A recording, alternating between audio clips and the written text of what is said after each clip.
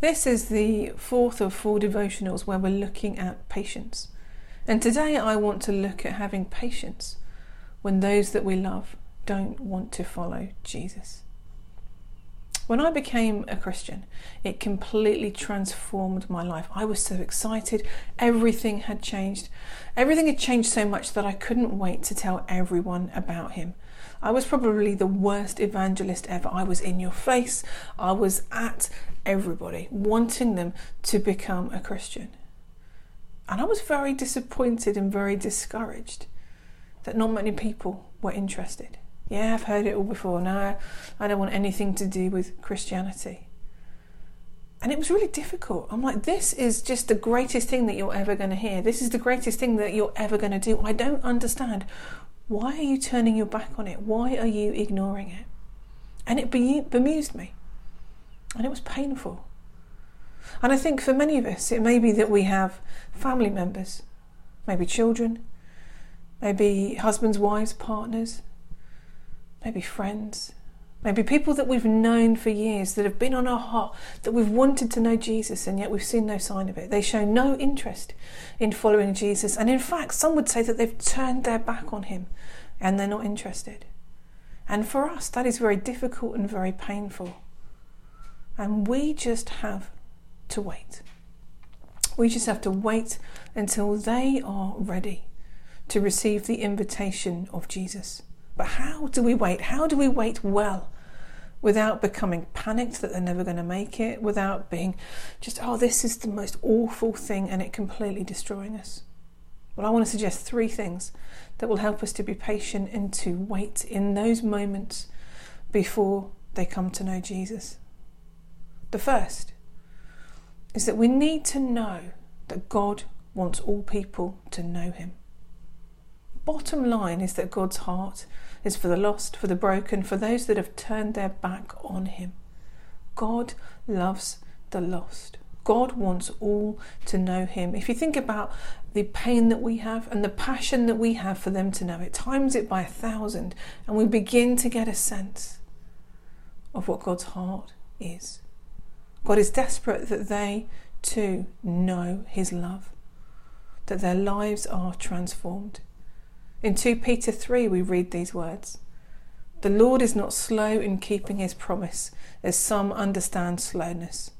He is patient with you, not wanting anyone to perish, but everyone to come to repentance."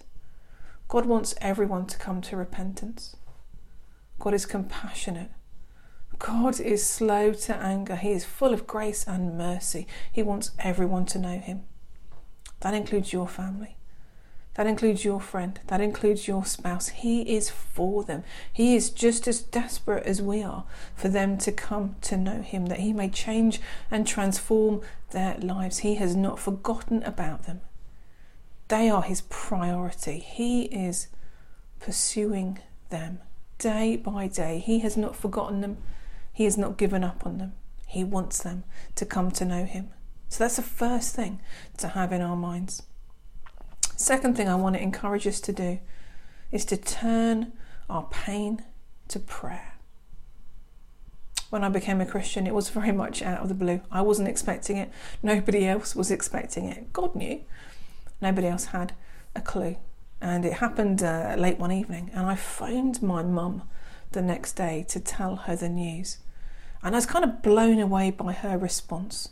She cried, and then she said, "We've been praying for you every day." I'm like, what? We've been praying for you every day.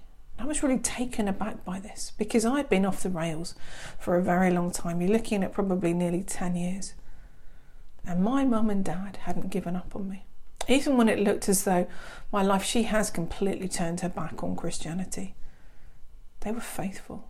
They kept praying. And I want to encourage us that we take that pain, we take that desperation, we take it to God in prayer, and we let that lead us. That we bring our hearts and our desires to God in prayer. That we pray for those that we love daily. We pray that they would recognise the futility of life without Jesus. We pray that their hearts would be open to the truth, that the truth would be revealed to them, that God would place around them people who will give a good account of him, that through the things that they do and the things that they say would make people think, who is this Jesus? What is being a Christian? That it would be contagious and that they would want to know more. Pray that they would come to know Jesus Christ as their Lord and Saviour. And pray for us that in our dealings with them we would be gentle, and that we would only respond when the Spirit prompts, that we wouldn't be over the top and too in your face and too zealous. In 1 Peter 3:15-16 it says, always be prepared to give an answer to everyone who asks you to give the reason for the hope you have, but do this with gentleness and respect. Pray for them, pray for us. Pray that it would all come together and that they would find faith in Jesus. Third thing, God will keep pursuing until the end. A friend of mine is a Christian. Her mum wasn't a Christian, and I remember just her desire and her angst for her mum to find faith. And she prayed for her every day. She sought to be a great witness, and she was. And as the years went by, her mum was just not interested, just was not her thing, did not want to become a Christian. Then she got ill. And we thought, well, maybe this is the time. You know, when people get ill, this was a terminal illness, you think, well, she's going to be forced to think about life and death and heaven and everything else. And then she got iller and iller. She just wasn't interested. And my friend said it got to that moment where you knew that the end was very, very close. And just before her mum slipped away, she looked at her face. This is her daughter. She looked at her face and something changed in her countenance. That there seemed to be just this peace and this glow and this smile on her face. And then she said the word, Jesus. And she slipped away. Now for me, that tells me that right up until the very, very last breath, the very last moment, God pursues the lost.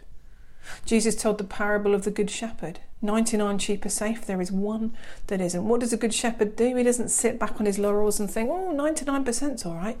No, he goes out, he pursues, he does not rest until he brings that one home safely. That is the heart that God has for those that we love that don't yet know Jesus. Don't give up. It may have been years, it may be years, but remember that we're in this with God.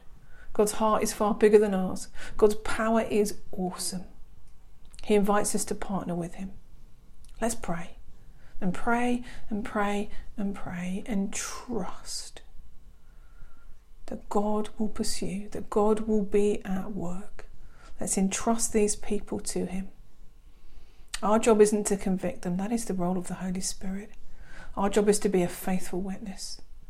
Our job is to pray, to entrust them to God, and to let him do the rest.